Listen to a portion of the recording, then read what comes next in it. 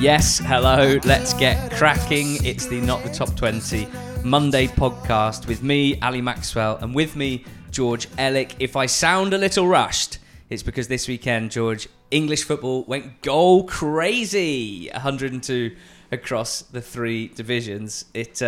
We spoke on Sky on Friday night about how few goals there'd been, how much rust on show in the final third on opening weekend. And the rust has gone now. The defensive errors remain. It was a hell of a weekend across all three leagues. Yeah, I said to someone in the week that post lockdown, the football that happened at the end of last season, I really enjoyed, and the lack of fans didn't really make any impact. For some reason, last weekend, I felt for the first time like it did, and I now think it was just because there weren't very many goals. Because this weekend was great again, and not much change. Obviously, there were 1,000 fans in 7 stadiums, which is great, but the return of the goals surprisingly brought back a return of the good feeling, and I hope the rest of the season transpires to be kind of an average of like 4 goals a game, because that'll be really fun. We'll see. 1,000 fans in 7 stadia, as you said there. Only 2 of the teams won that hosted fans, which I thought was kind of perfect in a way. You know, it shows that there's a bit of room for sentiment in football, because it was clear that for the fans who attended and for those of us who are waiting to be allowed to go back into the grounds, that the emotional side of it remained. We got 2 messages from people at games. Fiona was at Bloomfield Road, the Blackpool fan. She said it was terrific. Just being back was terrific. The setup was very good and very well managed, and it didn't feel too difficult or inconvenient. I'd have liked a brew, though.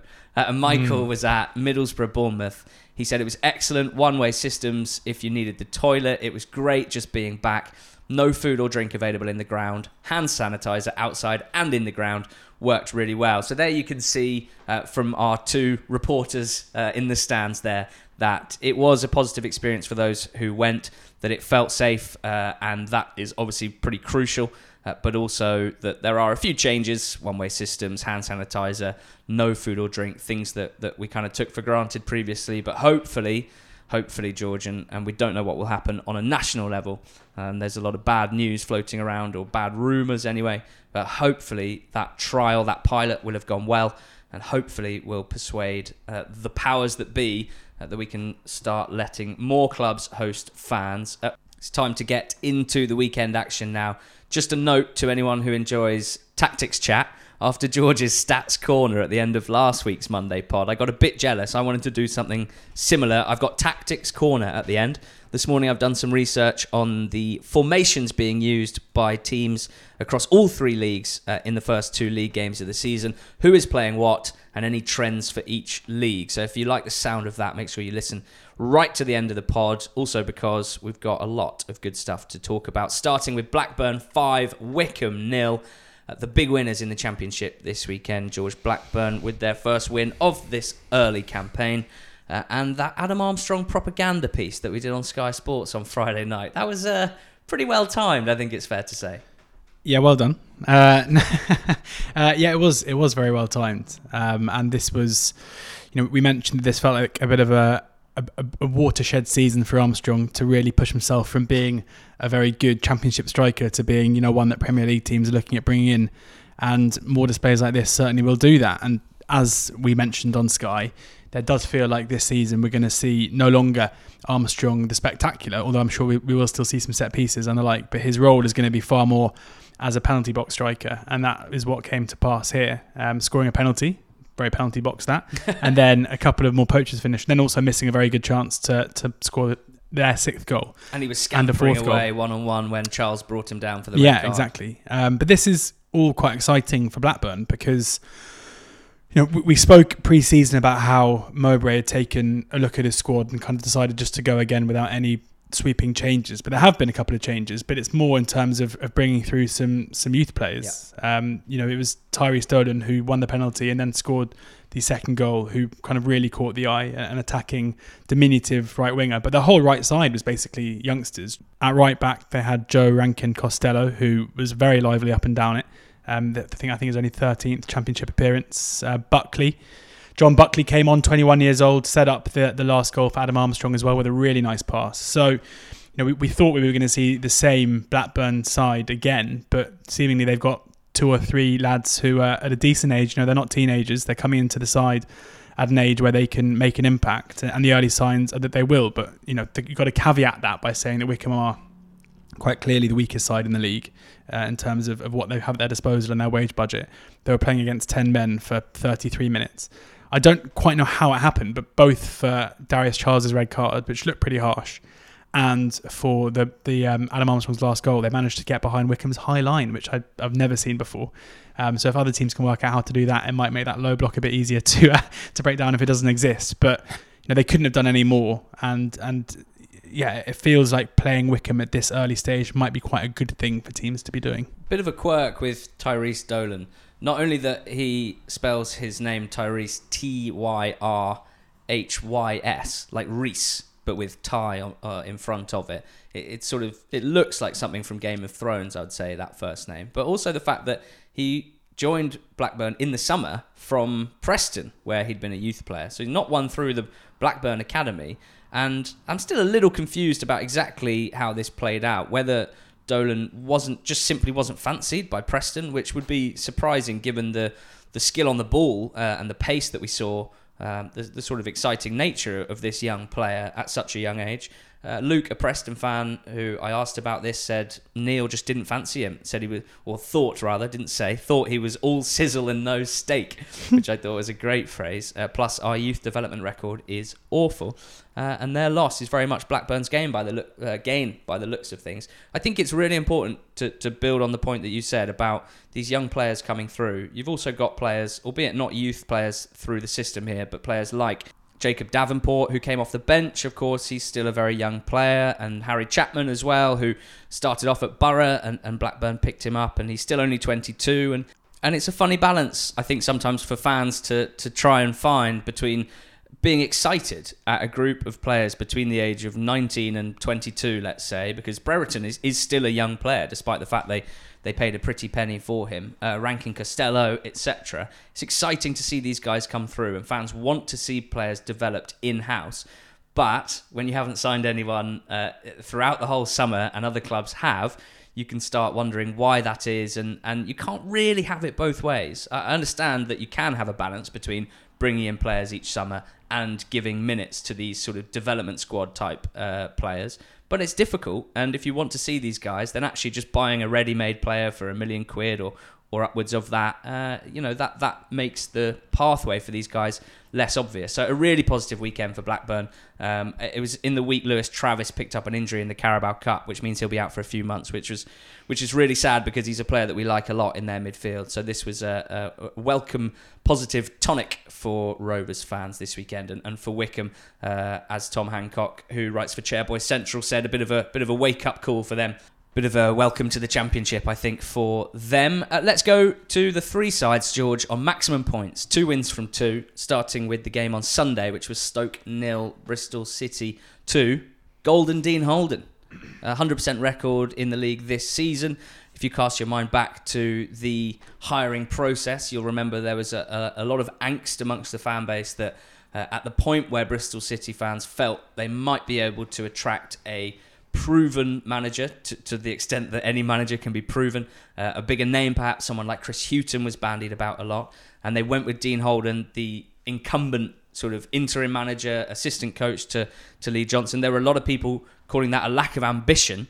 Well, they're certainly playing ambitious football under Holden, and it's been a really positive start. We felt like the game against Coventry was pretty even, and that they hadn't stood out to a large extent on opening weekend. I would say the opposite here. A brilliant performance against a Stoke side that we thought would be quite difficult to beat. Stoke were poor, but there's so many positives and excitement around this Bristol City side and the way that they're playing as well. Just looking at the names on the pitch, to have Tyreek Backinson make his first league start for the club, so highly rated, he's been on so many loans, and to play so well on the ball, always offering for it, passing well, passing forward, passing accurately.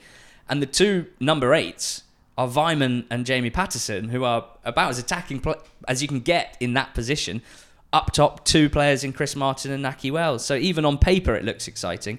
And you can see it on the pitch. There is an onus on quick attacking play, which I think bodes really, really well, in comparison to some of the really disappointing and quite stale attacking play that we saw under Lee Johnson for the last year and more. And on the bench, they've got Jeju, Semenyo, who's made a difference already, Eliasson, Casey Palmer as well. It's really exciting times for Bristol City.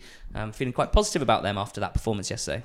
Yeah, if you take all the rookie managers that we are seeing so far after a couple of games, there's one in League Two having his first season, Mark Bonner, who you have to say has done pretty well. But I think in terms of people we know effectively nothing about, Dean Holden and what he's done and the way he's set up his team is really impressive, because not only are we seeing results, but as you mentioned, it's the process to get there.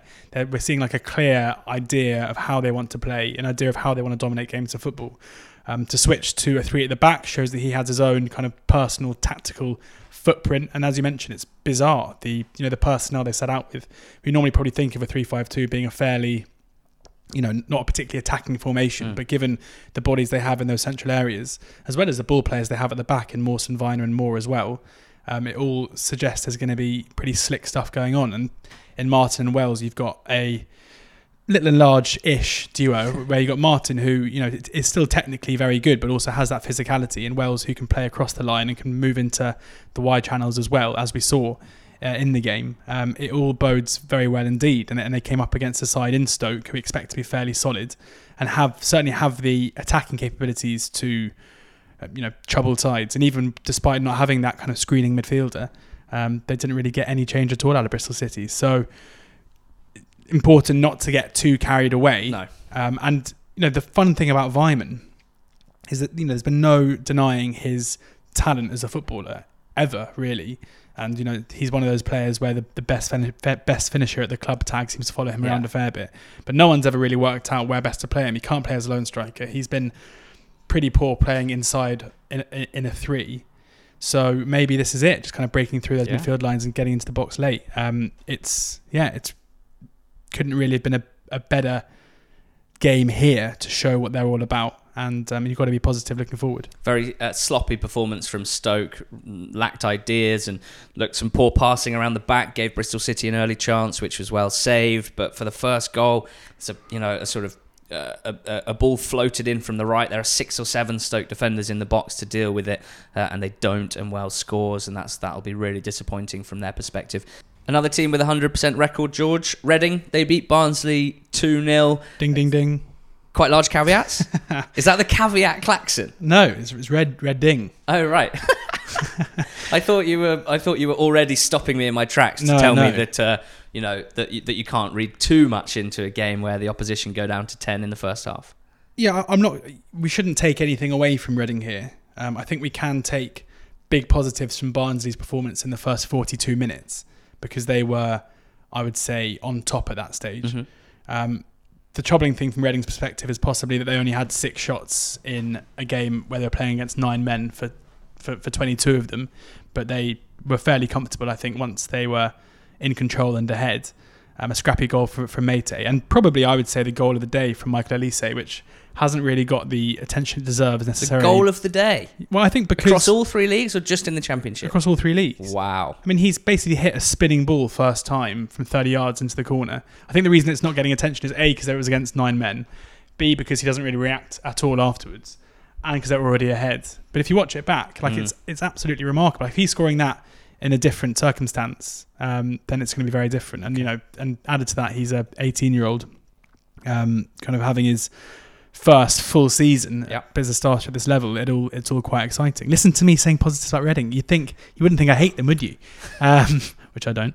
But it's one of those games where I think drawing conclusions would be foolish on any part because of the circumstances. I'm not, both Hellick and Anderson's red cards. You can look at them. You could fairly say that both of them were a case of the player being unlucky. Hellick, you could say he couldn't really get out of the way as he brought the player down. You could say that Anderson, his arm is in a natural position when it lands and basically picks up the ball. Or you could say they both knew exactly what they were doing and they were trying to pass it off as being unfortunate. There's not really much point getting into it. It's going to be frustrating for Barnsley to be without 2 defenders. Through suspension, because it's not an area they're necessarily blessed with much depth, but important for Barnsley fans not to be too downhearted about being 0 from 2, and at the same time for Reading, take the circumstantial win, and it's a perfect start so far. So it literally couldn't have gone better. Yeah, I was going to say, probably the thing I'm mostly reading into Reading's first 2 games is that they have been solid at the back. They have been restricting their opponents' chances, and that's maybe that's a leftover from Mark Bowen's regime. Defensive structure was something he worked on very closely. It's hard to imagine that Paunovic has had enough time to really nail down a different sort of defensive structure, but it's going very well. Rinomota and Laurent seem to be patrolling the midfield very well for the most part, and it's good. It's a really good start for Reading, and let's hope they can build on that. Luton also have a 100% record, 6 points from 6. They beat Barnsley last weekend away from home. They beat Derby this weekend 2-1 at home. Just a lot of things to be pleased about. The first goal felt significant for another example of Nathan Jones's man management side of things. The very fact that Elliot Lee had been completely bombed out by Graham Jones, was just not involved really at all. And Luke Berry, albeit played a little more under Graham Jones, but I don't think it felt like he was a huge part of this squad. And obviously these guys, having been such good players for Jones previously, Nathan that is, at League One level especially, they combined to score the first goal. They are back and motivated. Danny Hilton's involved in the squad as well. It's from a man management perspective, everyone's on side, and you can see that. But also, Norrington Davis has started his loan really well. Played really well in this game down the left-hand side. We know that Nathan Jones is the fullback whisperer, having been a fullback himself. And we know that the very fact of playing at fullback for a Nathan Jones side means you normally thrive. And that's good to see, and a good spot for Norrington Davis to play his first championship football. And of course, Jordan Clark as well, who we saw for many seasons thriving on the right side of midfield for Accrington, deserving a chance higher up. He's not starting games in the league yet, but he's still impacting them off the bench to score the winning goal. Luton caused a ton of problems down Derby's left side, at Luton's right side, and I expect to see other teams target that side, because at the moment, with Lowe having left, you got Forsyth playing left back. Last season we saw him play left centre back quite a lot. I think the idea being that mobility wise, Forsyth's just not really at it or up to it at this level. Cornick showed that, really caused him a ton of problems. So expect teams to target Derby's left side because of Forsyth, and if he's not playing, the other option is the youngster Buchanan. Players, teams will always target, rookie defenders as well. Positive for Derby was that Jozwiak looked bright on debut, got a nice assist as well. But really positive for Luton. They can build on this. 6 points from 6. Great start. There was a good stat that I can't remember the exact numbers, but you might be able to remember, about how many shots on target under Nathan Jones in recent times had flown in. And I just wanted to point out that against Derby, Luton had 3 shots on target and 2 of them went in. So I'm not hot finishing. I'm not here to to dampen any mood at Luton, but I'm sure Nathan Jones will agree, and I'm sure keepers are going to start making some saves against them fairly soon, so they're going to have to find a way to create a little bit more. Would you eat your hat if the Hatters continued this conversion streak? Yes. Yes. I thought you were going to say continue this form. I was like, no, it's way too early to be kind of getting all nerdy about the data side of things. But they're not going to be scoring every goal every shot that they stick on target. George, tell me what you thought about Friday night's game between Coventry and QPR, which we watched together in a lovely windowless room. In a green room at Sky, waiting our turn, which came later on in the evening. And look, it was a 5-goal game, but I think it would be wrong to call it a 5-goal thriller. Do you sort of know what I mean? Like, you see the scoreline and you think this was an absolutely brilliant game, but it didn't necessarily feel like that. It didn't feel like there were tons of chances outside of the goals. No, yeah, I mean, I definitely agree with the last bit. I think it was quite exciting. I think, Would you go as far as to say thriller? Coventry, yeah, possibly. Okay. Sorry. I mean, No, it wasn't, because it wasn't like a 3-2 where, like... You don't have to agree. Both teams led at different stages. We had a goal in the last 5 minutes. We had a pretty electric performance from Callum O'Hare that was exciting. But that's kind of my point, is that all of that is true, and yet, like, I don't think it was an incredible game. Ali, I had a great time. Okay. I had a great time watching it with my friend Ali, and that was good. But yeah, it was. I don't think watching it felt like it was a game between two sides who are going to be right up there. You know, sometimes you come away from the championship games knowing you've seen a clash of two good championship sides, and I think that these two are both destined for kind of mid-table at best. Having said that, it's big for Coventry to get this win. They were very, very poor in the first, basically up until the goal. Up until Lyndon Dykes' goal, they were really poor. Tell the listeners what I said when QPR went 1-0 up. Yeah, but you seem to be very excited about this. But you basically said that you thought Coventry had been very poor. And then Not what I said. I said, what I'm a bit confused about here is, based on what I know about Coventry, I feel like they're really playing within themselves. I don't think they're playing at all the way that they can and should be playing. Yeah. And as soon as they went behind, they started playing that way. Yeah. And won the game. Yeah. I'm just saying it was a good observation at a good time. It feels to me like you thought you said, I reckon they're now going to start playing the way that they normally play. It was more like, I think they've got way more in the tank, and then as soon as I said it, they proved that they did. And it was almost... Okay, let's rephrase it. If I was a Coventry fan, I would be thinking to myself, why did it take QPR going ahead for us to start playing properly? Your inference was very subtle, that's what I'm going to say. The hidden meaning behind the comment. But, you know, you're an excellent pundit, as we all saw in Quest on Saturday night, so I shouldn't be doubting you in any way. Thank you. Yeah, I mean, it's a big win for Coventry. I thought that we saw enough there from certain players. I thought Darboe had a very, very good game at right back, who seems to be taking the step up very well. As I mentioned, I think O'Hare is going to be a real live wire for them this season. You know, I think we're going to see him play a much bigger role for them up in the Championship than maybe his more kind of impact sub role in the last campaign. He's developing very quickly. Hamer in the second half, he was very, very poor in the first half. Well, that's a bit harsh.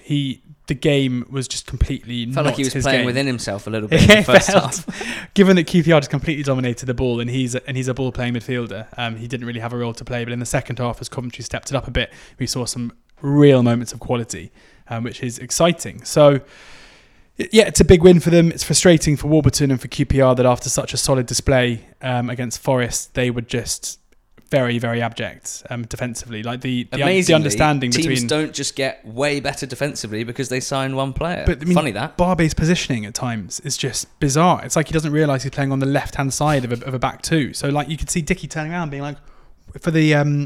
was it the second goal? No, for Godden's goal. You can see him being like, why are you next to me? Yoam. Defend your space. Yeah. Don't come over here. Don't come here. I've never been a big fan of Barbe anyway, but you know, he's got a nice left foot and that's about all. Good goal. Nice beard. Good goal. Yeah. Nice left foot. Chaotic defender. Quite good looking. Let's move on from this game. Don't feel like that's been our best bit of analysis. So sorry, Coventry and QPR fans. That's why Sky didn't get us on for the game. Right, Samuel with the ball at his feet is an absolute demon, by the way. We're going to say that a lot this season. Brentford beat Huddersfield 3-0. I don't feel like Brentford's performance, if you just take out the fact of the goals that they did score this weekend and didn't score last weekend against Birmingham, don't really feel like there was a huge difference between Brentford's performance here. But against Birmingham, they came up against Karanka's defence, and against Huddersfield, they came up against a fairly crumbly one. I'm trying to work out what the key takeaways from this game are. Huddersfield still not necessarily, still not proving anyone wrong who said that they were a bit concerned they might start the season a bit all over the place, albeit with very tough fixtures to begin with. From a Brentford point of view, Josh De Silva's continued good performances are a real positive, and then there's already some question marks about Big Ivan Toney because he has missed some good chances in his first few games. Yeah, I'm sure that's going to be okay. Given they created 23 shooting opportunities, only a handful of which were outside the box. I think Ivan Toney will be absolutely fine. He just needs to get that first one, and I think that's the key. I thought you were going to say he needs one to go in off his bum. That's what people always say at this point. We're 2 games in here. Let's not overreact.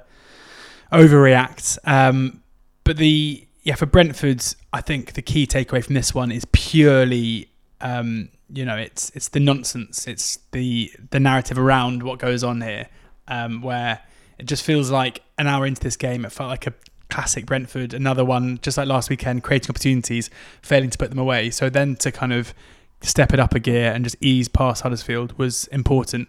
To get rid of any of those concerns and to get their first win under their belt at the new stadium after a couple of, certainly against Wickham in the Cup, a pretty patchy performance. The interesting thing for Huddersfield, because we keep looking for clues about what this Huddersfield team are going to be like, and the owner's spoken about how he's desperate to change the style of play, and all the talk about Corberan being a Bielsa disciple.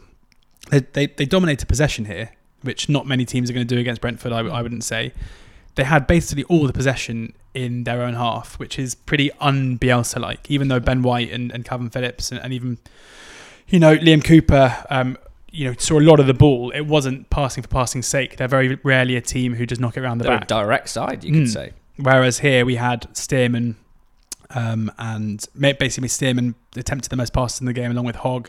If you look at the pass maps, it's basically all inside their own half. Ben Hamer completed more passes than any Brentford player. There you go. The goalkeeper. There you have it. So good spot that. So that is something to keep an eye on, possibly. Good analysis, George. Thank you very much. I'm going to stop now. Forest 0, Cardiff 2, the early kickoff on Saturday. I worry that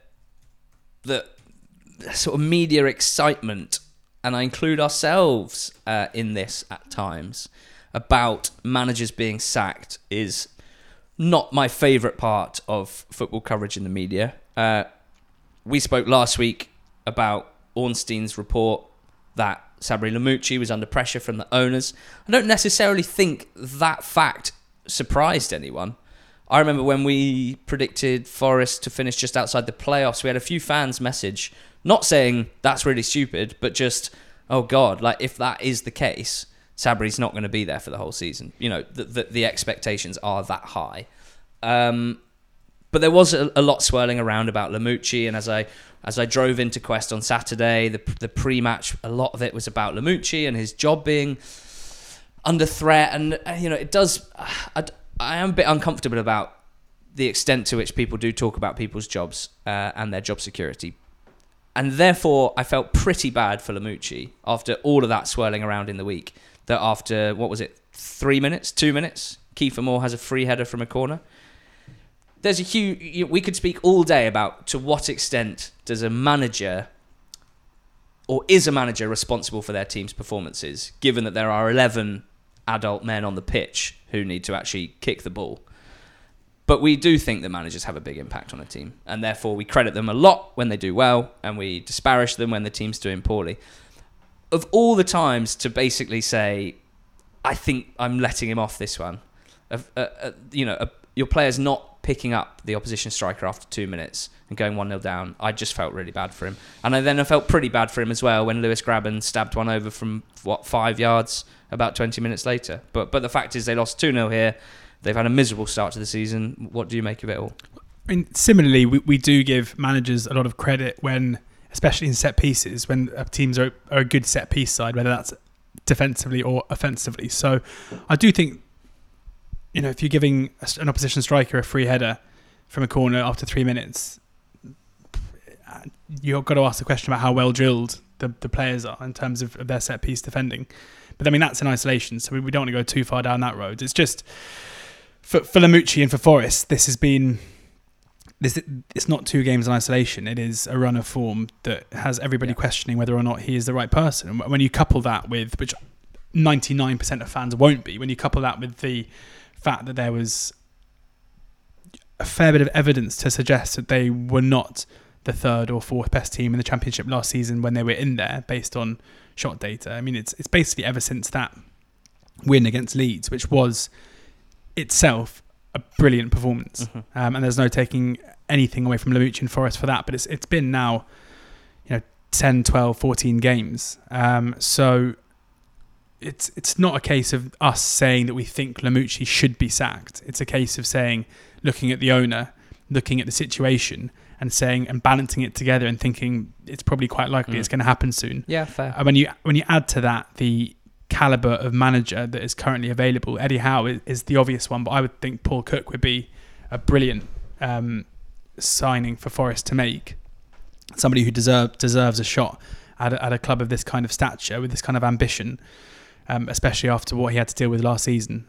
Not to mention the old favourite, your Chris Hughton. I'm sure the fans would be very keen for. And then, some managers, Ryan Lowe, one who deserves a shot higher up, although I'm sure he wouldn't want to be leaving a League One club. But there's a lot of managers out there who I think would be good fits.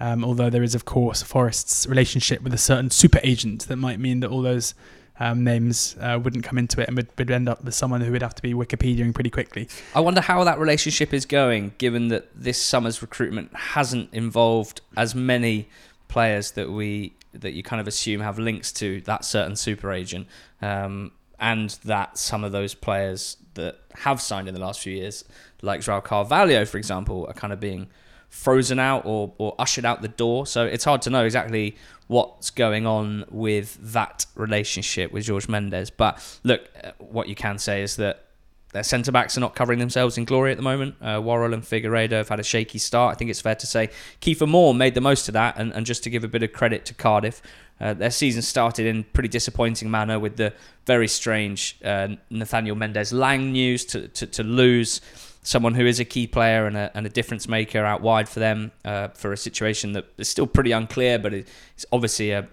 huge breach of discipline just to have your contract cancelled like that. To start off so poorly against Sheffield Wednesday, conceding early and not being able to get back in the game, they then showed their best side in this game, getting ahead, managing that game really well, all the things that we expect when Cardiff are at their best under Neil Harris. So credit to Cardiff. Great to see Big Kieffer grab a brace as well, and you could say he is the key for more points for Cardiff this season. Yeah, could do. Definitely could do. Freeman was good for Forest. I think he found it difficult to find much space in the sort of number 10 role, which is kind of where he's nominally playing, and that's because Cardiff are very good at denying those passes through the middle, but drifted all over the place, linked up well with the fullbacks and the wide players. I'm looking forward to seeing him grow into the season because it's early days. He's just joined this club, but I do like Luke Freeman. I think he'll be a good player for them. Lyle Taylor was also pretty good off the bench. I think there's an interesting conversation to be had about whether they can get him and Graben in the same team, and if not, whether it should be Taylor over Graben because of what he can do outside of just scoring goals. Plenty to think about. Final game to talk about in the Championship. Rotherham 0, Millwall 1. George, since Gary Rowett arrived, Millwall have taken 29 points from 17 away games. No side currently in the division has taken more than that. Of those 17 away games, 11 clean sheets and only 12 conceded. Pretty outstanding record, and shows what we can expect from Millwall away from home this season. Yeah, I mean, I'm not going to be paying my £10 to watch their away games this season, but I think if we had a worst on Quest, maybe it would be Millwall this season. But yeah, I mean, a good result for them. I think Rotherham is going to be one of those places there. Certainly, when you're travelling to the New York Stadium, it's not going to be easy to come back with 3 points, I don't think. So this was a good result. It was a game that basically was in the balance until Michael Ahikwe, the injury time goal hero from last weekend, let the ball under his foot, and the one player you probably don't want to be scampering onto a ball behind the back line is Jed Wallace, who one touch took it away from the keeper. Is there an EFL player that embodies the word scampering better than Jed Wallace? No, I don't think so. Brilliant. No. Yeah, so it was this is probably as kind of bang average as a game could be in terms of the team who are most likely to win won. There was one goal that came from an error. Rotherham looked pretty toothless. I mean, Rotherham did win the shot count, we should probably just say. So it wasn't all desperate from their perspective. I think their performance was pretty good. And from a Millwall perspective, I was just going to say, plaudits for winning the game, but the one thing that held us back from being more positive about them heading into the season was, can they consistently create chances, in possession rather than just on the counter and from set pieces? They're clearly still not there just yet. They might well grow into the season. And when Troy Parrott gets more chances, maybe they'll be better in this regard. But they only had one successful pass into the Rotherham box on the weekend, which is not very impressive. They were gifted that goal by a huge error across their 2 games. This is a bit statty, but only 15 touches in the opposition box through 2 games. Only Huddersfield have had fewer. So something to watch, something to improve on for Millwall, but obviously a good start with 2 clean sheets and 4 points from 2 games. In League One, we've got 3 teams on the full complement of points, 6 in total, George. One of them, Lincoln City. They went to Milton Keynes and left 2-1 winners on the weekend. And it was a game marred by refereeing decisions, I think it's fair to say. Yeah, very fortunate to get the penalty after 11 minutes. It looked like a very good tackle, which was called out. for a pen, which was unfortunate for them. Lots of talk about the refereeing decision for Joe Mason's goal, but I think from the only angle that we can see it from, I don't think it's necessarily as clearly offside as some would have you believe. It looks pretty marginal, so we can't really get too annoyed about that. But a good finish from Hopper to get Lincoln the 3 points. They were certainly not as impressive as they have been against Oxford or against in midweek in the Cup.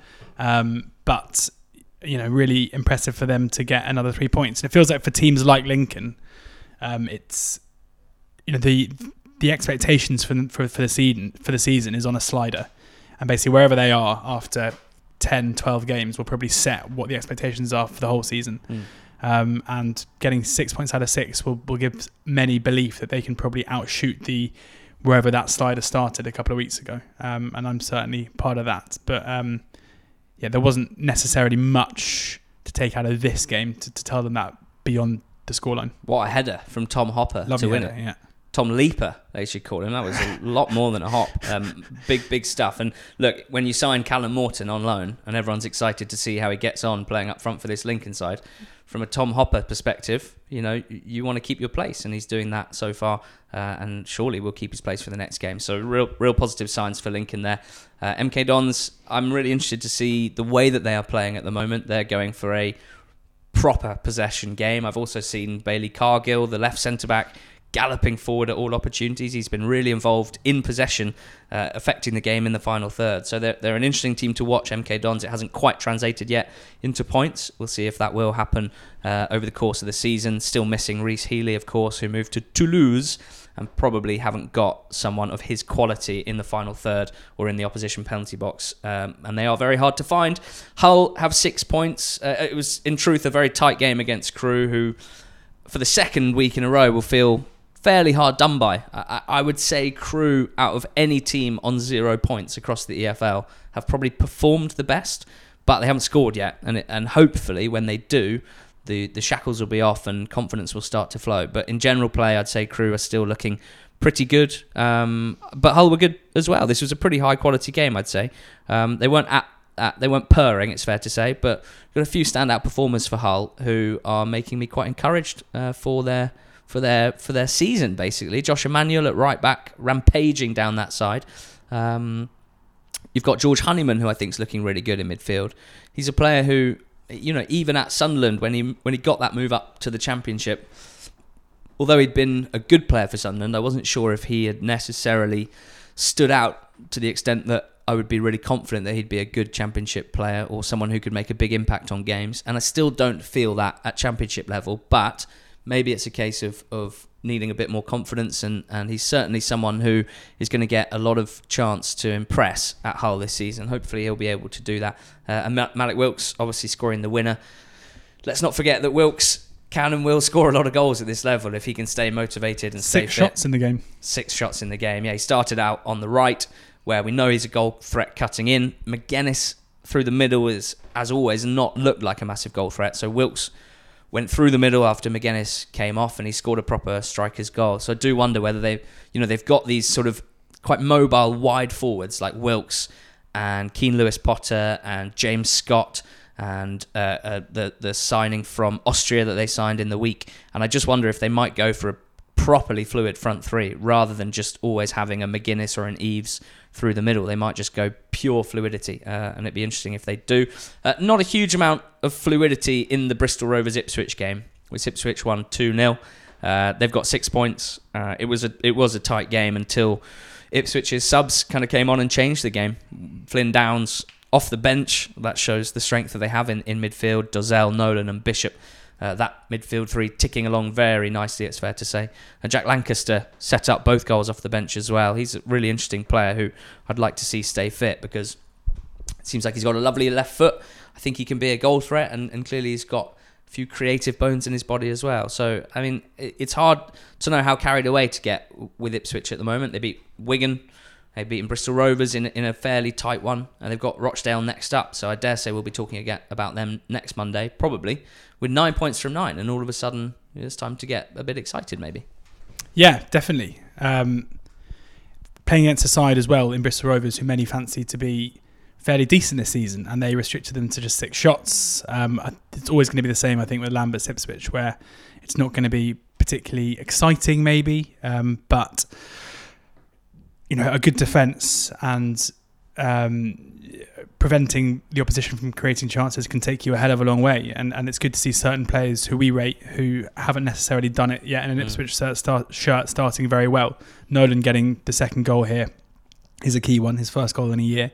But Grian Edwards, a player who I really thought when he moved to Ipswich, 2 years ago, was going to be a great signing for them. But over the last couple of years, he hasn't really performed particularly well, or at least never consistently. But he started the season well too. And Ciala as well, another guy in his 3rd season at the club, who I think the fans would not have been disappointed to see him cast aside. He was on loan at Bolton last season, so he wasn't part of the squad, but had a good game at the heart of the defence there. Yeah, absolutely. So there's no denying that there is enough League One talent in this side and this squad, as you mentioned, with Downs coming off the bench. They have the depth as well to be very good at this level. Certain players over injury issues, with Bishop and Dazelle starting in centre midfield for them as well, which is, if they can keep Downs, Dazelle and Bishop all fit, then that makes them a hell of a lot better than they were last season. Impressive performances and results for Ipswich.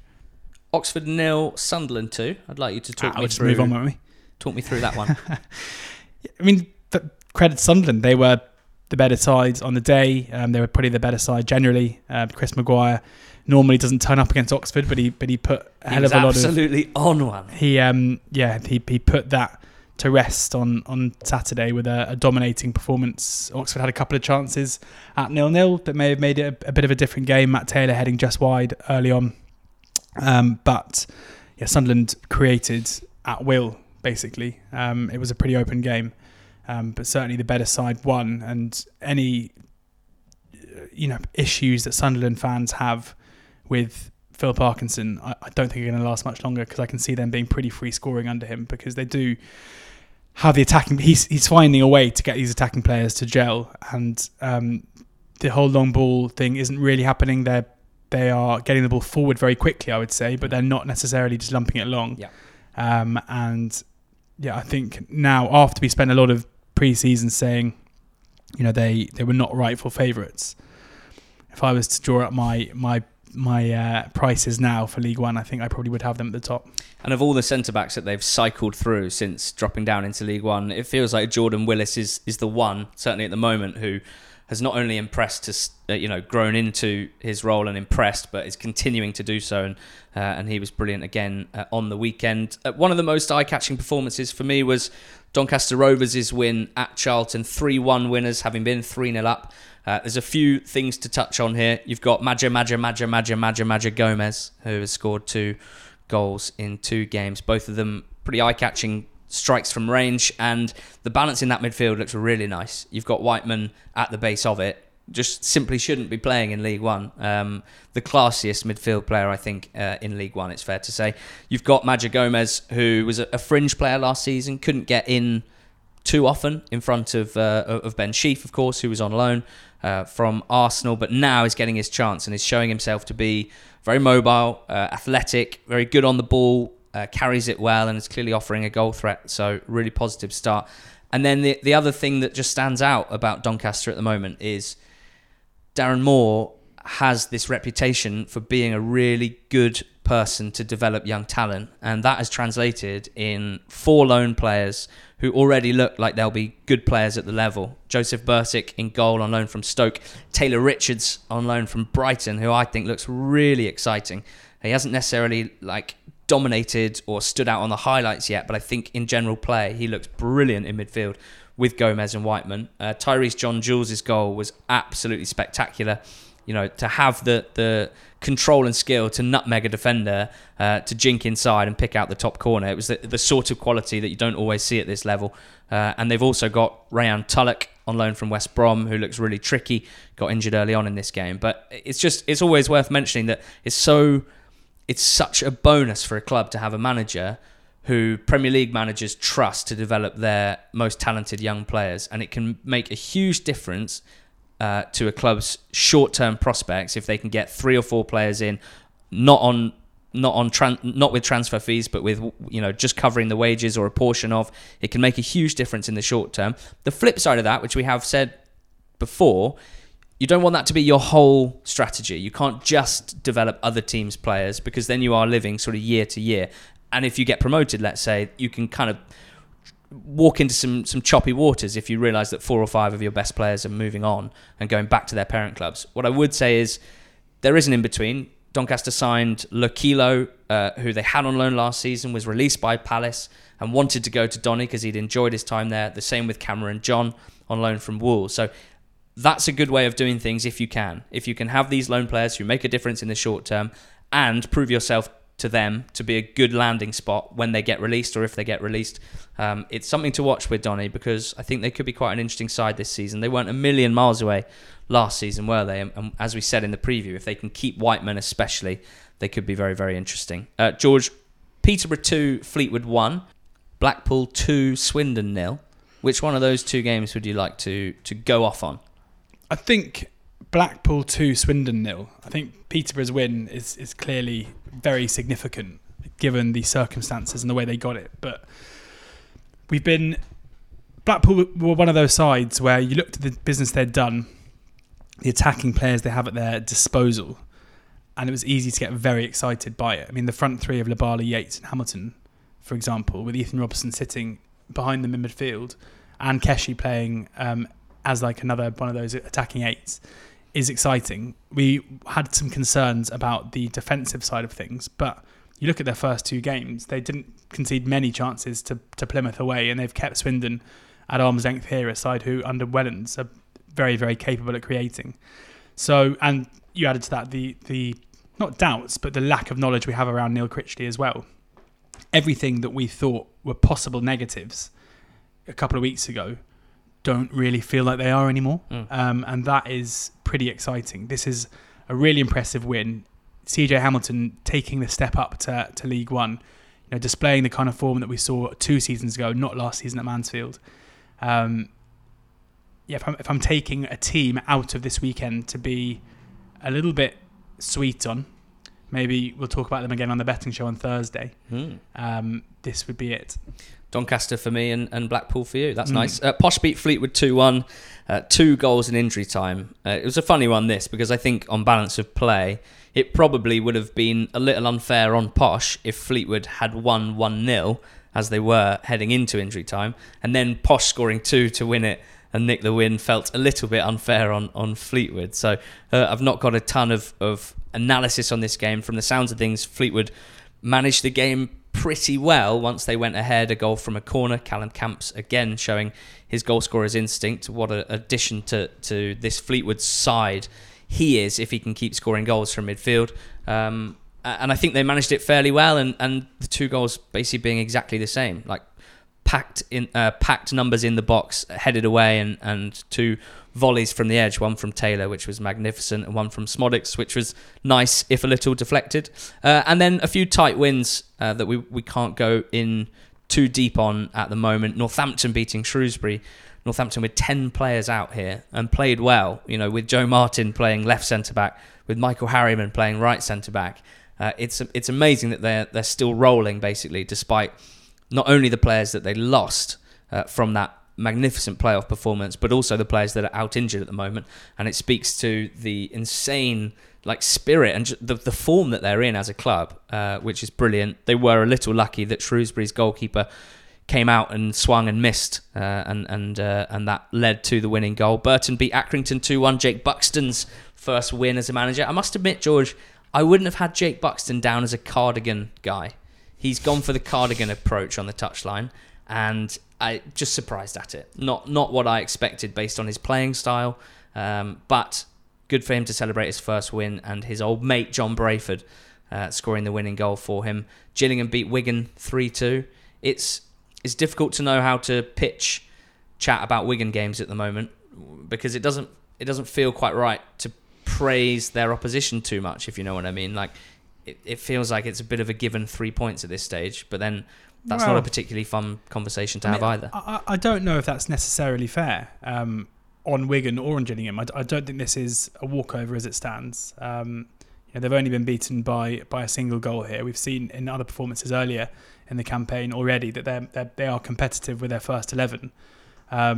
So, especially given that Steve Evans' issues getting Gillingham to score basically last season, scoring 3 goals against anybody is fairly significant. And they've still got a front line of Naismith, Garner and Solomon Otterball, which I think any of those 3 players would be welcomed into most squads in this league. Fingers crossed for Wigan that everything's okay. But I think, even in their current guise with John Sheridan as manager, I think they're going to be picking up points.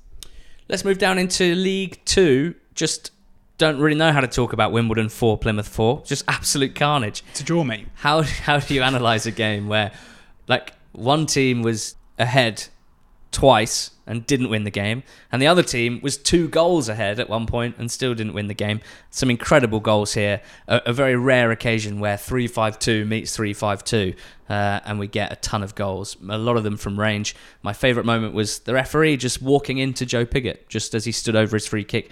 Pigott, sort of fairly nonplussed and quite bemused, just stepping up and sticking the free kick into the top corner. We've got to talk League 2 now, and we have to talk about Cambridge United. We probably didn't give them as much credit as they might have liked after winning 3-0 on opening day with those 3 really early goals. How about a 5-0 win, George, on second day? Against a side of Morecambe who we keep being like, they're not going to be the whipping boys. Yeah. They're going to be a mid-table side under Derek Adams. Awesome. Really impressive. I'm really excited about this Cambridge side. It's pretty easy to sit here after they've won an aggregate 8-0 and say that it's been a good start, but there's just a lot to like, and early signs are that Houlihan is going to be a very good player. They had 20 shots in the game, so they were just creating, absolutely at will. Mark Bonner is a manager who it's impossible to say how good they could be under him because we just know so little about him. Marcelo Bonner. But every indication at this early stage is that they've got themselves an absolute gem. Important not to get carried away. Good to give that caveat, but they've got an absolute gem. Important not to get carried away. If there was a bad announcement this week, touch with it, nothing like this happens, that football was going to stop again for a while, and we had to crown somebody the EFL champions. Well done at Cambridge United. You've got the nod. Everything's working very well, isn't it? 2 clean sheets, of course, but just nice sort of different options, I'd say, going forward. Down either flank, you've got the right side where Houlihan is drifting in those half spaces with the quality in his left foot. That is a dangerous prospect that opposition teams need to be so wary of. But I guess if you're the left back of the opposition side, you can't just follow Houlihan everywhere because you've got Kyle Noyle, who is so mobile and so energetic and has quality in his delivery from right back as well. So that's really dangerous. Down the other side, you've got Hannant, who got 2 assists here as well, and Lewis Dunk, who is the left back who wears the number 11. That kind of tells you where his strengths lie going forward. So the midfield too are really important here. Digby and May. If they can break up play and provide a good screen for the defence, as well as playing it well, being comfortable on the ball and moving the ball forward into the likes of Houlihan and Hannant. And then you've got the front 2 in Ironside and Mullin, who have started really, really well. I must admit, Mullin not scoring a hat-trick is the most angry I've ever been about anything, because he scored 2 regulation goals. I've seen you on the golf course, and I find that hard to believe. 2 regulation goals, and his first goal, which was given as an own goal to the goalkeeper, where he whips out a Cruyff turn and a left-footed curler from the right edge of the box, which hits the post, hits the goalkeeper and trickles in. I understand, a bit like those Barnsley red cards, which just felt unfortunate, but I still think would probably, if you're to apply the laws of the game correct, I do understand why it has to go down as a goalkeeper own goal. But the fact that Mullin didn't get a hat-trick here, I felt pretty bad for him. Really positive signs for another team on 6 points, Port Vale, where their opening weekend win was about as comfortable a home victory as you can get against Crawley. This was different. They had to really dig deep. They went 1-0 up against Exeter, at Exeter, thanks to a magnificent free kick from Tom Conlon. They've got excellent nicknames, Port Vale fans, for their local heroes. So Tom Pope, who is a local lad, they call him the Snade Green Sniper. And Tom Conlon, who's also a local lad from Port Hill. He's the Port Hill Pirlo, and I'm indebted to friend of the pod Steve Freeth, who keeps me up to date with these excellent nicknames. But yes, this Exeter side, I think, looked quite good and caused Vale some problems. And the fact that they stood strong, They got that second goal on the break in the second half. It's only 2 games, of course, but we've seen them win 2-0, 2 different ways, keeping clean sheets in both, and some real quality from Conlon on the ball in midfield too. So, we said that everything was sort of pointing in the right direction for Vale, and they've shown nothing to suggest that was wrong. And we saw Cheltenham get the win that they would have been pretty gutted not to have got when they got gubbed by Morecambe on opening weekend, George. 3-0 winners against Tranmere. This was the Cheltenham of old, I think it's fair to say.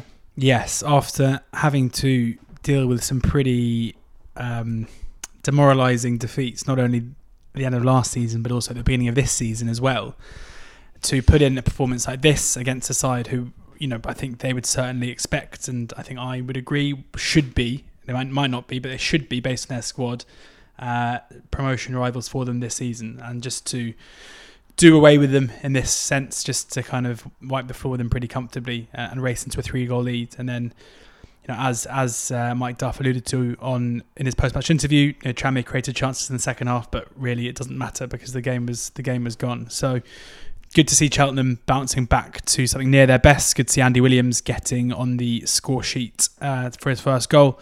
And a lot to like. I'm a massive fan of Duff, and I think that as long as he's there, we're going to see more of these kind of performances and results for Cheltenham. Absolutely crazy game at Blundell Park, the home of the team that we considered to be best on quest in our preview pods, and that's Grimsby Town. They lost 4-0 to Salford. They gave away 3 penalties and had a man sent off, and Grimsby managed to generate 2.26 XG. Keep plugging away, Grimsby. Stop giving away pens. Stop getting men sent off. Things will be okay, and things will always be very entertaining, I think it's fair to say. Gary Neville must watch the 2 teams that he cares most about and just think penalties are just like the easiest thing ever. Just like, what? How have we drawn 0-0? Like, where was our penalty?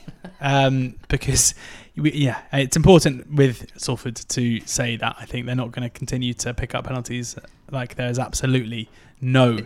tomorrow. You did say to me earlier that you were pretty annoyed with yourself that you hadn't just backed Ian Henderson to be top scorer. Yeah, it just felt a bit easy. It felt a bit simple, but he hasn't scored. He scored 1 from open play now.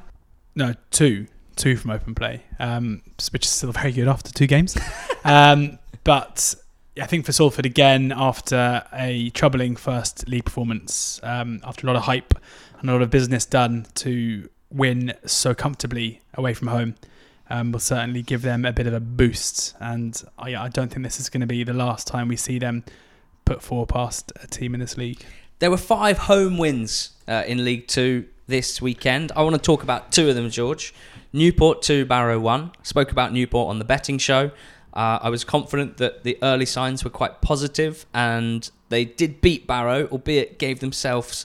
they made it hard for themselves, because this new style that Mike Flynn is moving towards, which is basically from uber direct to possession heavy. I'm really interested to see how a team evolves in this sense. It's as if he's looked at his squad, he's decided that he's got probably the best midfield player in the league in Josh Sheehan, a youngster on loan from Swindon in Scott Twine, and he's thought, let's make the most of these guys. Let's play, let's keep the ball, and let's try and get them in good areas to create in the final third. They've also got Abrahams and Armand up top, who probably aren't the target that Jamil Matt was previously. So it's really interesting for me to see this change in philosophy, to use that quite annoying word. Liam Shepherd was a big pickup down the right side at right wing back, scored. When you see the right wing back in the centre of the box finishing off a chance from open play, that's just quite exciting for me. So I'm looking forward to seeing more from this Newport side. They did beat Barrow. They basically gave Barrow a goal through some sloppy passing around the back, and then Barrow gave them the winning goal through some sloppy passing around the back. So one to watch, because possession heavy doesn't equal good. It doesn't equal they're going to win loads of games. I'm just interested to watch how the evolution goes and whether it works for them. And then Colchester beat Bolton. This was a win based on a strong defence, basically.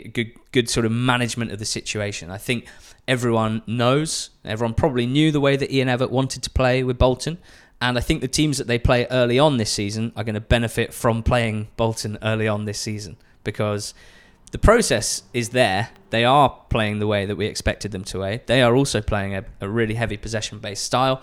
They're looking to work the ball along the ground and to work it into good areas. At the moment, it just looks like they're a little off in terms of it's a whole new side and they haven't clicked yet. It's not hugely concerning from my point of view because I think they will grow into the season. They will develop that understanding as a team. But at the moment, it's not quite working. I think Colchester probably knew that was on the cards. Set up very sturdy defensively, scored a goal from a set piece, scored a goal on the break, made the most of a mistake from the goalkeeper. All positive stuff for Col U, which leaves Stevenage 3, Oldham 0, Carlisle 2, Southend 0, Crawley 1, Scunthorpe 0. George, the main takeaways from those games from your perspective? Going to give you two.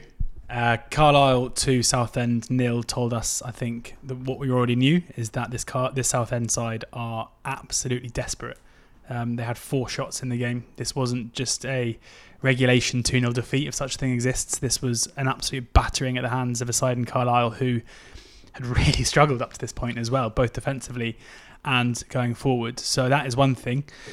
Secondly, Stevenage, Oldham. I was quite sweet on Oldham before the season started. There are red flags everywhere after that performance, but I'm still not giving up on them yet. But this is more to do with Stevenage, really, because as we mentioned before, this Stevenage side, a totally different side to last season's Stevenage in terms of personnel. And they also have a rookie manager in Alex Revel, who we don't know much about either. They were pretty poor on opening day, so for them to improve like this and to put in a performance like that serves as the first kind of nugget of evidence that they might be a bit better than the side who finished plumb bottom last time out. New personnel, new personality, dare I say, with Ravel in charge. It was his first win as a manager, so congrats to him and Jake Buxton for getting over the line this weekend, and they can build on that. Only 3 wins in their 36 league games last season, Stevenage, let's not forget. So good to get that early win. Osborne, List, Wildin, all these guys had really good games, especially in the second half. And with Prosser and Cuthbert as your back two, I don't think they're going to be particularly miserable defensively. So lots of positive signs there. We've got to mention Jimmy Torre of Carlisle, who looks pretty exciting on the ball, at least. I've seen a lot of Carlisle fans saying, out of possession, Jimmy Torre doesn't have a huge amount of interest in the game. But with the ball at his feet, as we saw in assisting the second goal for Carlisle, for Coyote, he looks like he's got a real spark. Little step over, moved the ball into space, ran onto it, played a really good, clever pass into Coyote. So exciting signing, someone who's been playing a lot of non-league football, very much one to watch. And Crawley beat Scunthorpe 1-0. Marcus, who sent in his scouting report on Sunday, said Scunthorpe were really desperate, aside from Alex Gilead. His main takeaway, even as a Crawley fan, was that he just felt quite bad for Gilead, who apparently just really looked very, very good. I love that idea of watching an opposition team that's so bad, being like, oh, I just feel sorry for him. But nice for Yemsy to have a smile on his face. I don't know if he did or not, but I think our Yemsy love affair might have soured in my mind. Yeah, I think I'll give him one more chance. One contextless clip doing the rounds on social media does not a bad bloke make. But okay. I know what you're saying. Just to finish off, Tactics Corner. You can switch off if you're not interested in this at all, but I think it's quite interesting. So I just wanted to see what formations teams were setting up in 2 games into the season, of course, and always subject to change. We know, for example, that Coventry City last season started 4-2-3-1 and switched to their lovely box formation 3-4-2-1 or 3-6-1 if you're feeling cheeky. And that is, that is always on the cards as teams move throughout the season. But I just thought it might be interesting to have a look. I always bang on about how many teams are playing 3 at the back now in the EFL, so I wanted to see what the numbers say. And it's 35%. Is the answer. 26 out of 72 teams are playing 3 at the back systems to start the season. It's 10 out of 24 in the Championship. So I used to think it was League 2 that was the real 3 at the back league, but it turns out it's the Championship now. Not a single team in the Championship playing 4-4-2 or 4 Diamond 2. So Nathan Jones's impact has sort of fizzled out in that sense. Luton playing 4-3-3 under Jones, so I'm a bit disappointed because I quite enjoyed that. In League 2, there are 6 teams playing 4-4-2, so that's kind of 4-4-2 central. It's not a great league if you're a number 10 League 2. Not a lot of teams playing a formation with a number 10. League 1, mostly 4-3-3, or that's the majority. 4-3-3 for 9 teams, 4-2-3-1 for 6 more teams. So 15 teams out of 24 playing either 4-3-3 or 4-2-3-1. Overall, across the 3 divisions, the most popular formation is 4-3-3 or 4-5-1 out of possession, you'd probably say. 20 teams out of 72. But just behind is 4-2-3-1 on 19. I know you might be listening and thinking at times it can be sort of quite tough to judge whether something is a 4-3-3 and a 4-2-3-1. And I agree, but those are the 2 most popular formations. And then 3-5-2 or 3-4-1-2. A couple of teams, have a more obvious number 10 in their midfield 3. That is 18 out of 72, so 25%. So those 3 formations really clear at the top. 4-3-3, 4-2-3-1, or 3-5-2. And then 8 teams out of 72 playing 3-4-2-1 or 3-4-3. So that's a 3 at the back system, but with sort of wide forwards supporting a number 9, or as Coventry do and as Northampton have started, with 2 sort of number 10s behind a front man. And as I say, just 7 teams across the league playing 4-4-2 or 4 diamond 2. Not many diamonds around, I'm afraid. Looks like Rochdale might be going that direction, which is quite exciting. Let's keep an eye on that. That is very exciting. Right, that's it. It's been a wonderful Monday pod. So many goals, so many exciting games to talk about. Hopefully you've enjoyed it. Make sure that you're subscribed to this feed. You'll get a betting show later on in the week. And we will also be seeing you on Sky Sports on Friday night. We'll be seeing you on 5 Live on Saturday. Yeah, I think so. An exciting week, as always. Thanks for listening, and talk to you soon.